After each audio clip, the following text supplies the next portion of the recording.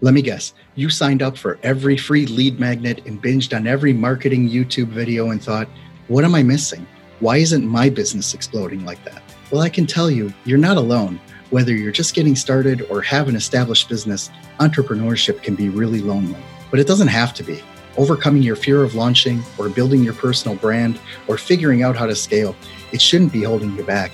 It should be empowering you. On this podcast, we're going to deep dive into the mechanics of what it takes to build your brand, make your mark, and stake your claim in the digital marketing space.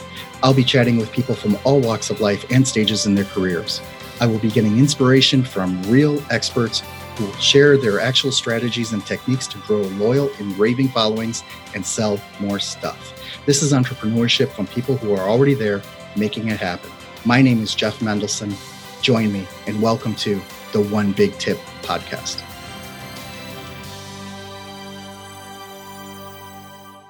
Hello, everyone. Welcome back. My name is Jeff Mendelson, and this is the One Big Tip podcast. And today I'm really excited to have with me on the line Aman Agarwal. He is the founder and president of Sampram Transnational, an executive education company teaching the world's first program on technical fluency, which is helping non-technical executives and entrepreneurs to thrive in a tech-driven landscape. So, Aman, welcome to the show. Thank you for having me. We were talking a little bit on the pre-call that you and I actually have had a similar career trajectory. The way I tell my story is that I was never a great programmer, right? I was always the one that, like, what you could probably do in 5 minutes would take me 4 or 5 hours to do. And it just wasn't, I just wasn't gifted in that regard. But where I was gifted, right, was becoming like a pre-sales technical consultant, being the tech guy in the sales team.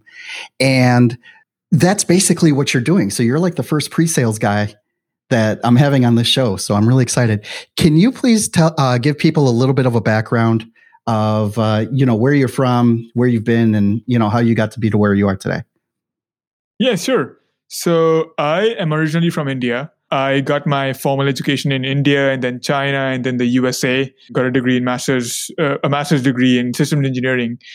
And then in the midst of all this, I worked initially as a business executive, doing enterprise sales for some tech companies. And then I moved to the engineering profession. So I was helping build self-driving trucks in Silicon Valley. And then I moved to doing something in the middle, like pre-sales, as you said.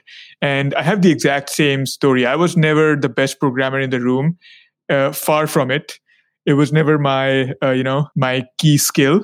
And I decided early on that I'm not going to be spending my whole life trying to get better at programming. And my skill was also in, building rapport with business people, selling, marketing, and staying at the high level of things. So I'm a business nerd more than I am a technology nerd, personally. And so I did notice when I was doing pre-sales work that there's a huge communication gap between technical and non-technical people, even in Silicon Valley, which has, I think, the highest per capita of engineers in America at this point. And I realized that there was like 1,000,001 courses for teaching people to code and sales program to teach, let's say, an engineer how to sell. But from an executive's point of view, there was really nothing on the market for how to be technically fluent without having to learn to code. And the analogy I like to use is of when you're building a house, right? You're a homeowner. You want to build a house, so you hire an architect, and then you hire some contractor to build the house. You, as the homeowner, don't need to be an expert in how to build a house, or how to do the construction work, or how to architect houses, how to draw on these, on paper, and how to make these designs. But you can learn enough about houses and house making, for lack of a better, whatever the right word is, to be able to have intelligent conversations with the architects and with the contractors, guide them from your perspective. This is what I want. This is what I don't want. This is the big picture goal here. And then the experts can do their job, right? So instead of taking you all the way by teaching you to code, to take you to the level that, okay, I can code myself, which takes a long time. or making you an architect. My course is exclusively for business professionals, executives, and entrepreneurs to make them able to have intelligent conversations and just be a high level guide and be able to understand with empathy what the technical experts actually have to say to you. That's really interesting that you bring that up because, this paradigm can be applied to a freelancer who needs to hire someone to do his WordPress site, right? We're not only talking about, managing a team of 150 programmers in Cisco, and Santa Clara, right? What you're talking about is that there is some sort of translation, even though we're both speaking the same language, right? But what happens is that you need to figure out how to communicate your needs and your wants to the technical team, right? Because, just to use a very basic example, if you tell someone that, build me a red car, they'll find you a car and they'll paint it red and, here you go. Now, did you mean BMW? Did you mean Honda? Did you mean, what did you mean? Right. Yeah. So when I've gone through this, right, I always felt that, it was fun. It was fun because, first of all, you are in a needed role. Right. But also even in my digital marketing agency, that's something that, I have to be cognizant of all the time. Right. I can't just tell my engineer, go fix it. I have to tell him exactly what I want because my idea of what to fix may not be the same as his. So what does that mean? I can whip up screenshots like nobody's business.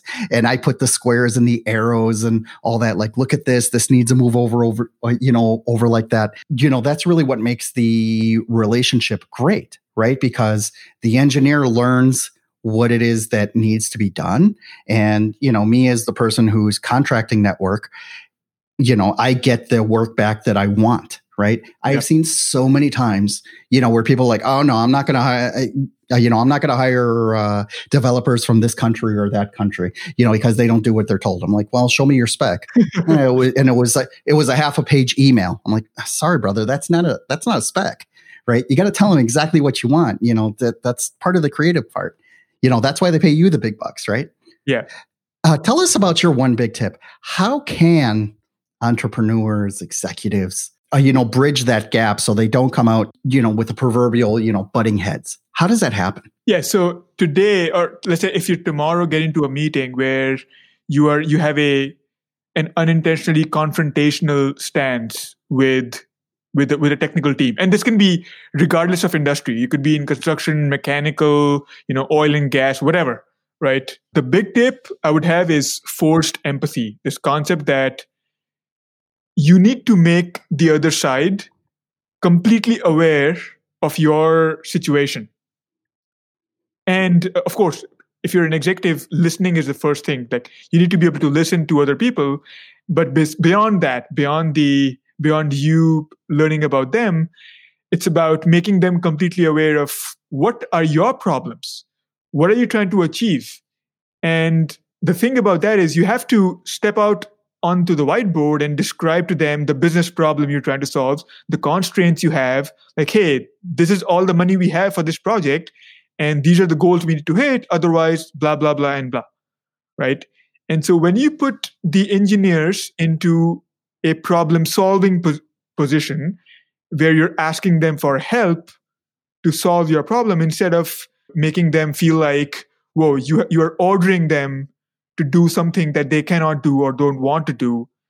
That is the one big tip where you need to make them partners in solving the problem that both of you have as a team, instead of changing the dynamic to, whoa, this is my reality, and you need to bend your own reality to make it coincide with mine.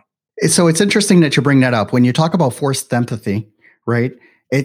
What I'm hearing, first of all, is the executive does need to have a degree of emotional intelligence, yep. Right? Be able to look at the person opposite and say, okay, I'm going to listen to you. You probably do have something interesting to say. I may not understand everything, but I'm sure as hell going to try, right? Mm-hmm. And the second part is communication, right? I mean, that's really what we're talking about here. The executive is trying to communicate his needs and wants, and the engineer is trying to communicate well, this is how we're going to get it done, right? Hmm. So when you have that conversation on the executive side, like how do you tease out that forced empathy, into making them a better manager or a better, I don't know, asker of, for to have someone else solve their problem for them? Yeah, so there are definitely many more tactical things that you can do when you're in the midst of that conversation.